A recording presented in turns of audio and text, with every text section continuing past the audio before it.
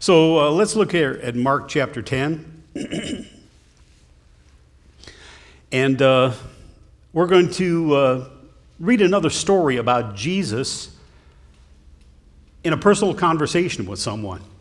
A couple of weeks ago, we read the story of Jesus and Nicodemus, a Jewish leader, and what Jesus had to say to him and what Jesus taught him. And then last week, we talked about Jesus and the Samaritan woman, a totally different person, totally different set of circumstances.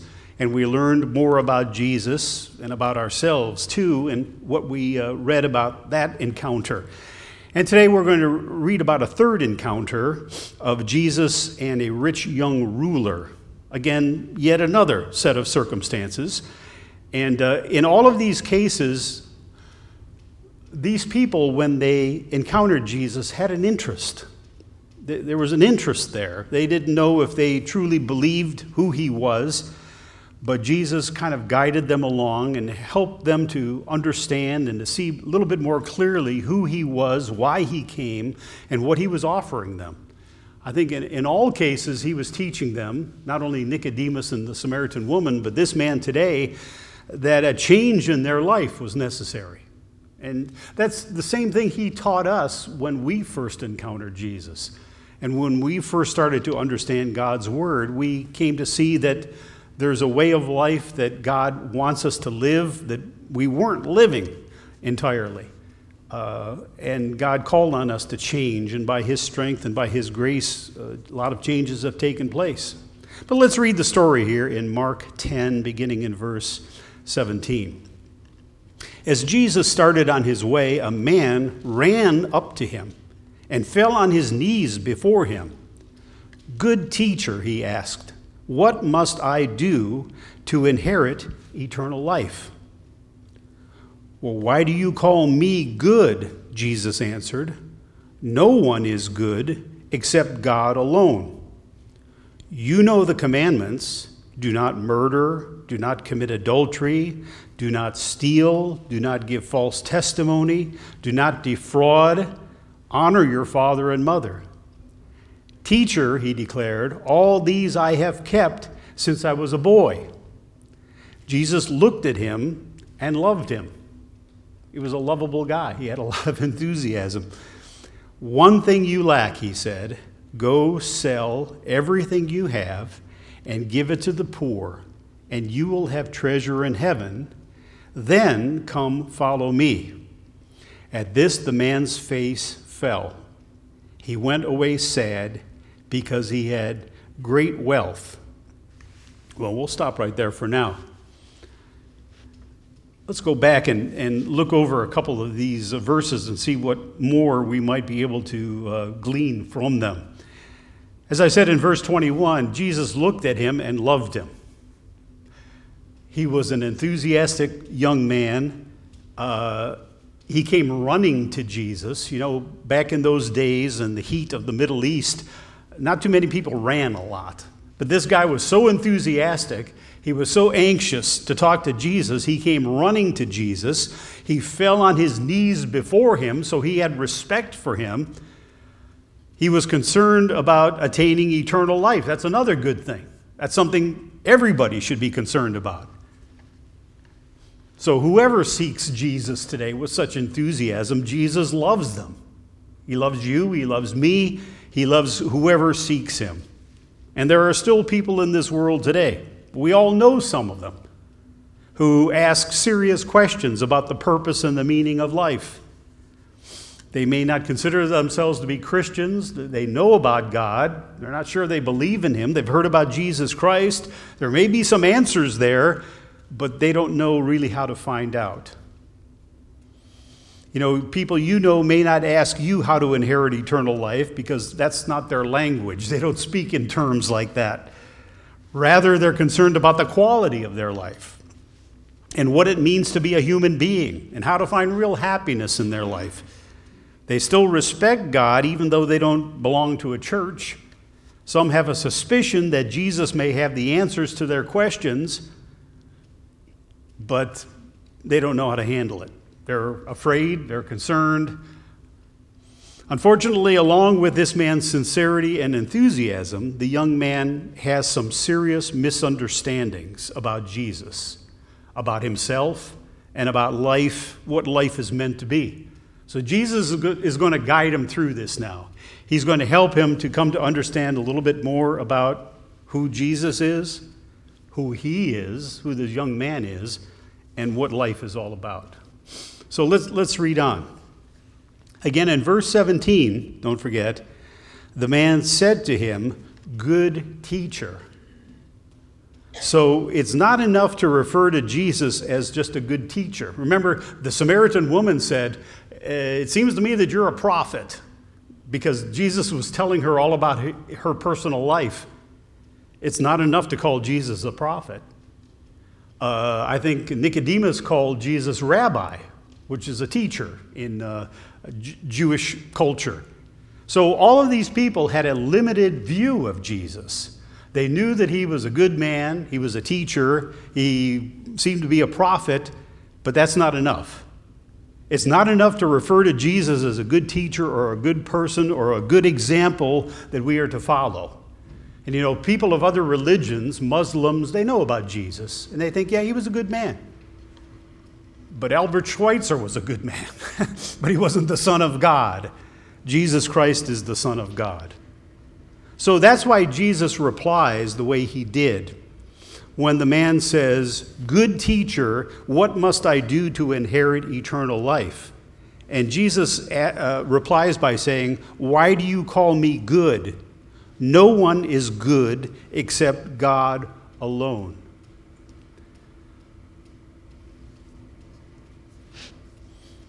Jesus wasn't denying his own goodness. He was encouraging the man to put two and two together to figure out who he truly was, what his true identity, what his true nature was, who he was talking to.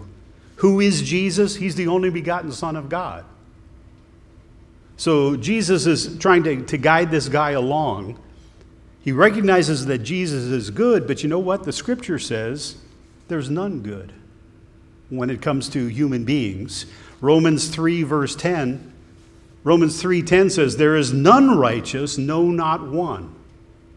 So if this man recognizes Jesus' goodness, it must be the goodness of God, because there is no human being who is good. Now, Jesus knew a lot about himself by this time in his ministry. He recognized that he truly was the Son of God. There are three things that Jesus tries to bring out to this man here. Jesus knew this about himself. First of all, he had an intimate relationship with his Father, with God the Father, that no other person ever had or ever could have. I want to hold my place and turn to Matthew 11, verse 27. Matthew 11 and verse 27. Here Jesus says this, "No one knows the Son except the Father, and no one knows the Father except the Son and those to whom the Son chooses to reveal him." So Jesus recognized that he was the Son of God and is the Son of God, and he alone had a unique, intimate relationship with God the Father. So Jesus knew who he was, and he was trying to help people to understand who he was and who it was that they were talking to. A second thing that Jesus knew about himself, not only did he have a personal, intimate relationship with God the Father that no one else had, the second thing is Jesus knew that he was the fulfillment of the whole Old Testament. The whole Old Testament talked about him, predicted him. And a scripture I want to turn to is Luke 24, verse 27. Luke 24 and verse 27. Remember the story of shortly after Jesus' resurrection from the dead, he finds himself walking along the road to Emmaus. And he bumps into a couple of guys who are walking along, and he kind of unknowingly joins their group, and they're talking. Luke 24, verse 27. as they walk along and as they're conversing, they're not understanding about Jesus and who he was. And it says in verse 27, and beginning with Moses and all the prophets, he, Jesus, explained to them what was said in all the scriptures concerning himself. So that's another thing that Jesus knew during his earthly ministry. Not only that he had a one-of-a-kind, unique relationship with God the Father, but he came to fulfill all the Old Testament, starting from the very beginning. You know, when Adam and Eve sinned and God pronounced a curse on the serpent and on them. And it talked about how the serpent was going to bite somebody in the heel, but then he was going to crush the serpent. That was Jesus Christ. You know, Satan was going to see to it that Jesus was crucified, but it was going to bring up about the ultimate destruction of Satan, the devil. So starting way back then, going all the way through all the law, the prophets, the writings, it was all basically about Jesus. And he came to fulfill all of those prophecies. He wasn't just a prophet or a teacher. He was the fulfillment of all prophecy. And a third thing that Jesus knew about himself was that he alone taught with God-given authority. He knew this about himself as well. Matthew 7, verse 28, several times in the New Testament scriptures, in the Gospels specifically, it talks about how Jesus is teaching and the people react to his teaching. As it says here, when Jesus had finished saying these things, the crowds were amazed at his teaching because he taught as one who had authority as compared to the Pharisees and the Sadducees and the scribes. They recognized this about him, a God-given authority. He taught as one who had authority and not as their teachers of the law. So when Jesus interacted with people, whether it was Nicodemus or the Samaritan woman and now the young rich ruler, he knew who he was. And what he tried to do in a personal way, as recorded here in this account, explain to people, to kind of lead them on to see who he was. And that's why he said, why do you call me good? If you recognize somebody as good, only God is good. So that must mean that I'm God. I'm the Son of God. You can only call Jesus good if you confess that he is good with the absolute goodness of God. And that's why when people look at us, and maybe from time to time, they may notice that we try to do something good, that we may be basically good people, you know, with the help of God. The glory doesn't go to us because it's Jesus dwelling in us, the Holy Spirit with us, that brings about any good thing that we can do, any good deed. So that's the first thing that Jesus tried to help the man see, who Jesus was, because the man had the wrong impression of Jesus. Now, the second thing that the man was wrong about, not only who Jesus was, but the man was wrong about himself. And let's go back here to verse 17. The man asked the question, we're in Mark 10, and verse 17.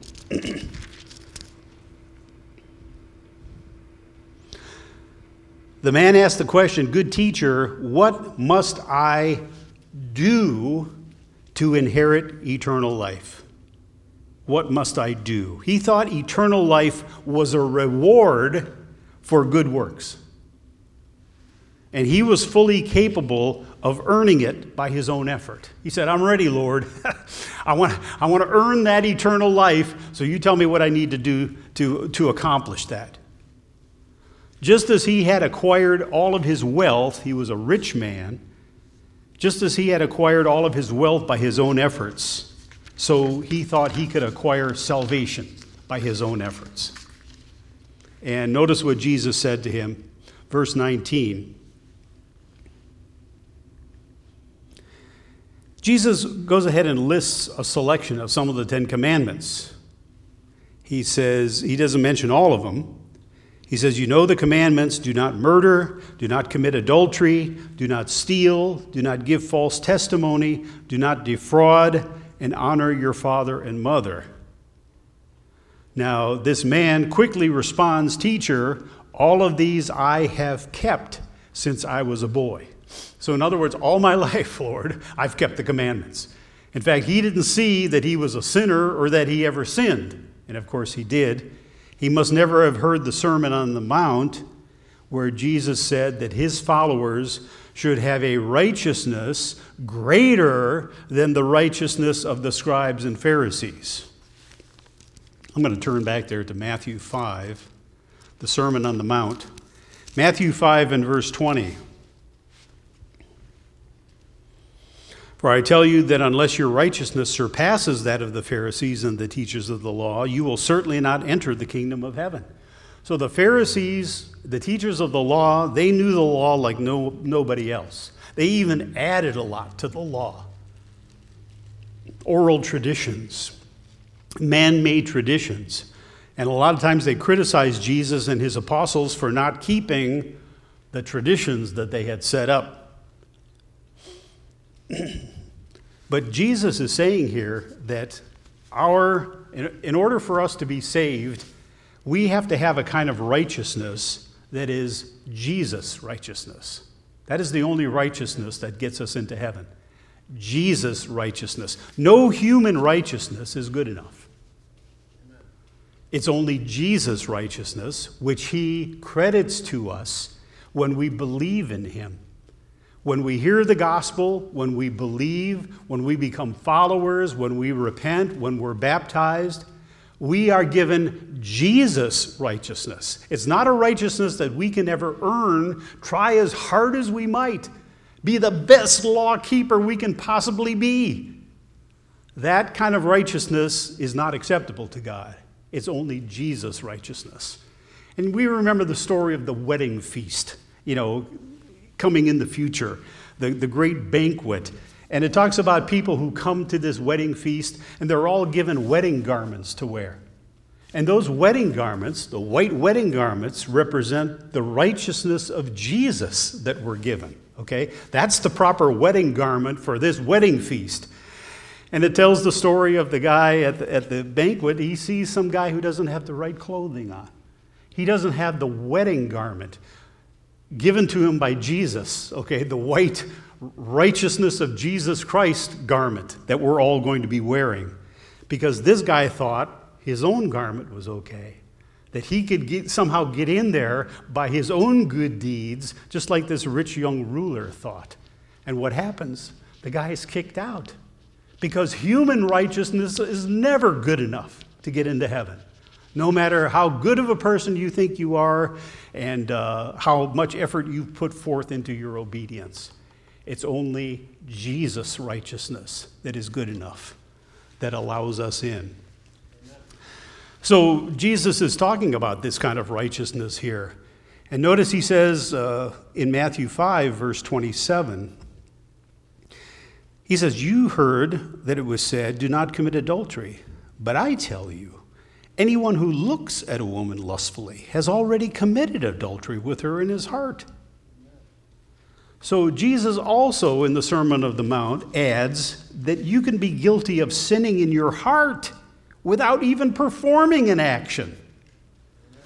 You may not murder somebody, but if you hate somebody in your heart, you've already committed murder. That's the way God looks at it. So this man didn't seem to understand this type of sinning was even possible. So he said, "I've kept all these rules from my youth, Lord." And Jesus said, "I don't think so. Because I know human nature. And the word says none is righteous, no, not one." And when Jesus gave him a short list of commandments here, Jesus didn't even mention the commandment about coveting, which was probably this rich young ruler's chief sin. As a rich person, coveting, wanting more. This was probably his chief sin, and he didn't seem to notice that Jesus left it out of the list of commandments. Covetousness is a secret sin of the heart rather than an act you commit. I want more. I want what that person has. I want their car. I want their house. I want their wife or their husband, or whatever the case may be. Covetousness is not an openly recognizable sin. It's something that happens deep inside of you. And Jesus can see deep inside of people. And I think that he was probing this guy like he did with the Samaritan woman when he talked about the guy she was living with who was not her husband. He's pointing out to this man, the statement that you just made, that you kept all the commandments from your youth, I don't think so.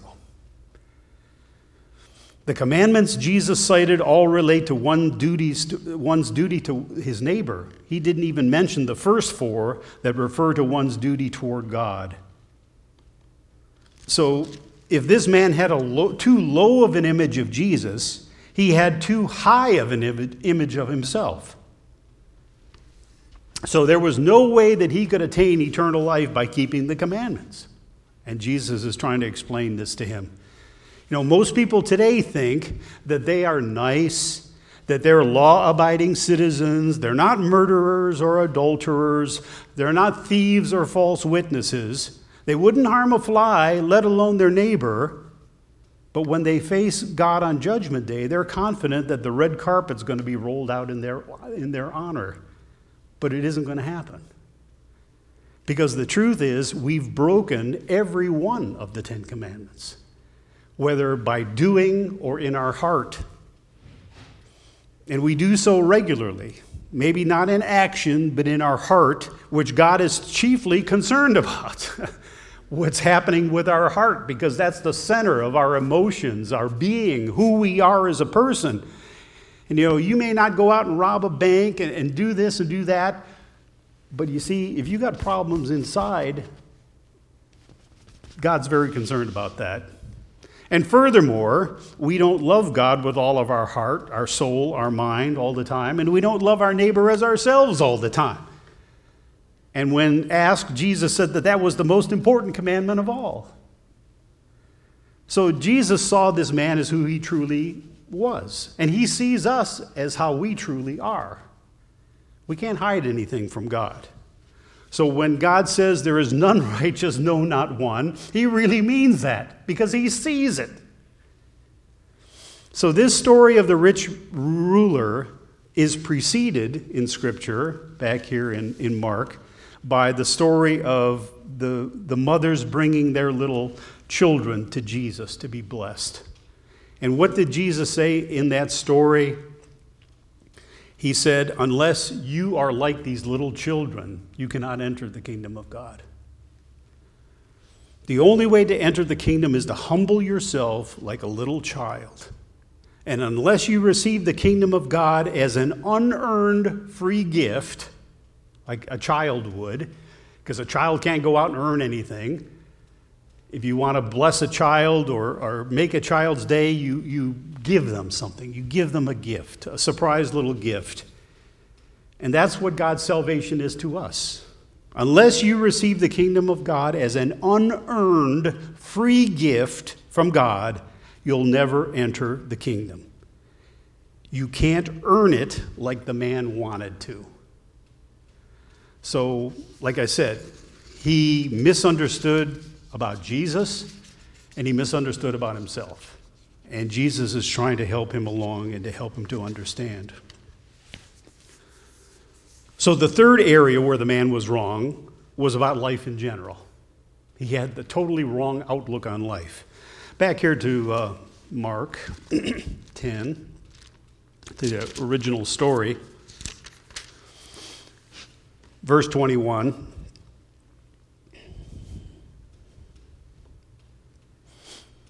After the man was sure that he had kept all the commandments all his life, Jesus looked at him and loved him. One thing you lack, he said, go sell everything you have and give to the poor, and you will have treasure in heaven. Then come follow me. Now, as it turns out, this man's possessions really meant more to him than the eternal life that he was asking about. If he really wanted the eternal life that he had come to Jesus to find out about, he would have done whatever was necessary. But Jesus, you know what? He has a way of... Mary and I know a particular chiropractor that we go to, and he has the ability, and I guess every chiropractor does, if you have a pulled muscle or something like that, he starts to work on you, and he knows somehow exactly where the most painful muscle in your body is. And he's got to work on that, and massage that and get it blood flowing in there again. And that's what Jesus does with us. He knows us totally. And if we ask him to, and sometimes if we don't ask him to, he is there probing, like sticking that thumb right in that sore spot that we have. And he's bringing it to our attention. He's saying, hey, look at this. Here's an area where things need to change. You've received salvation. You have been born again. But here's that part of you that I see very plainly that doesn't fit what you should look like as a born-again son or daughter of God. So you need to be aware of this. You need to work on this a little bit. And God has a unique ability to do that. And he's doing that with the man. He knows that this man worships money more than he does God. He's more concerned about his wealth and holding on to his wealth and gaining more wealth than he really is about eternal life or the kingdom of God. So Jesus kind of hits him right between the eyes. All the money you've got, give it to the poor. Then that's going to free you up to follow me. You won't have to worry about that money again. Who's going to steal it, or who's going to take it away? Money was the god that he worshiped, so Jesus made him choose. And Scripture tells us, I'll turn to Matthew 6, verse 24. Matthew 6, verse 24.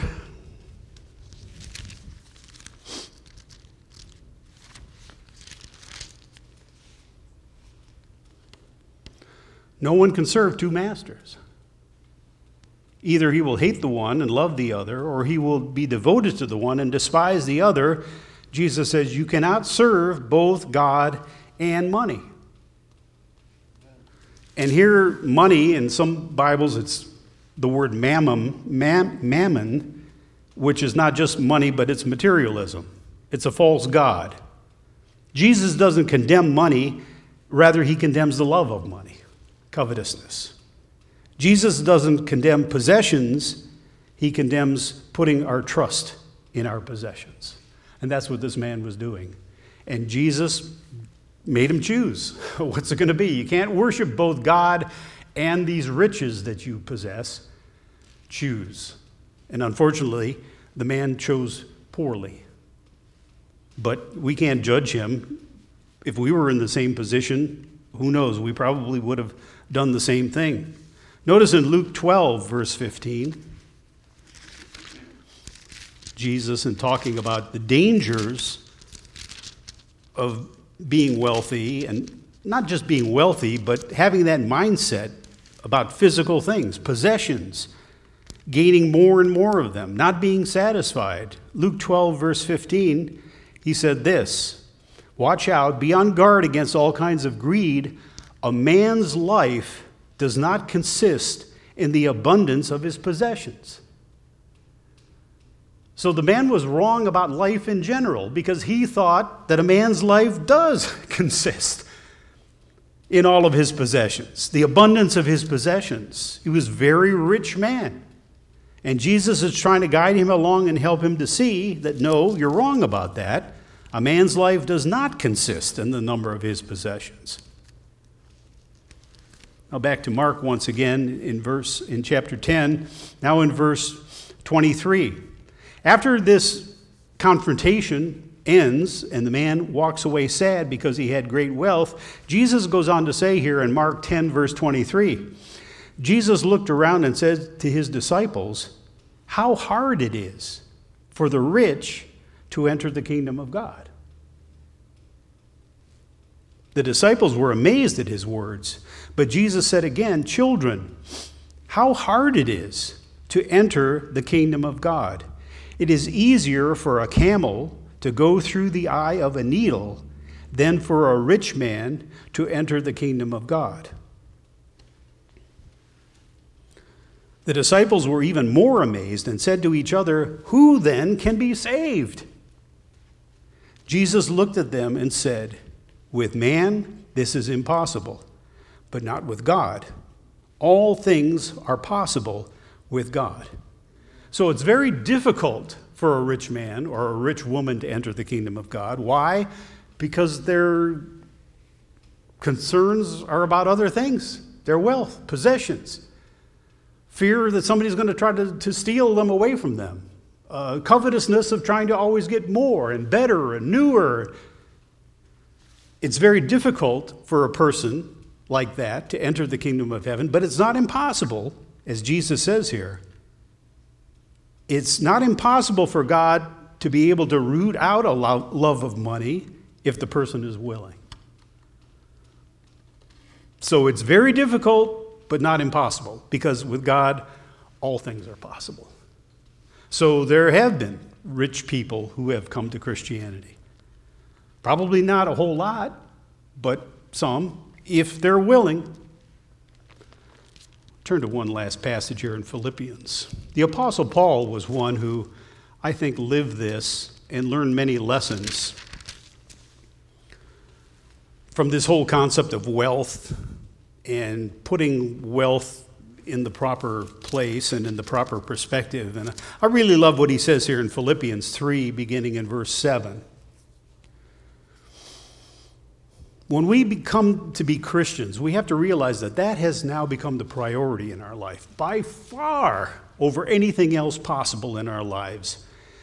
And Paul had this right perspective. He said in verse 7, "But whatever was to my profit," whatever I had in my life before being called to be a follower of Jesus, whatever I put my hope and trust in, whatever consumed my attention all the time, whatever was to my profit, I now consider loss for the sake of Christ.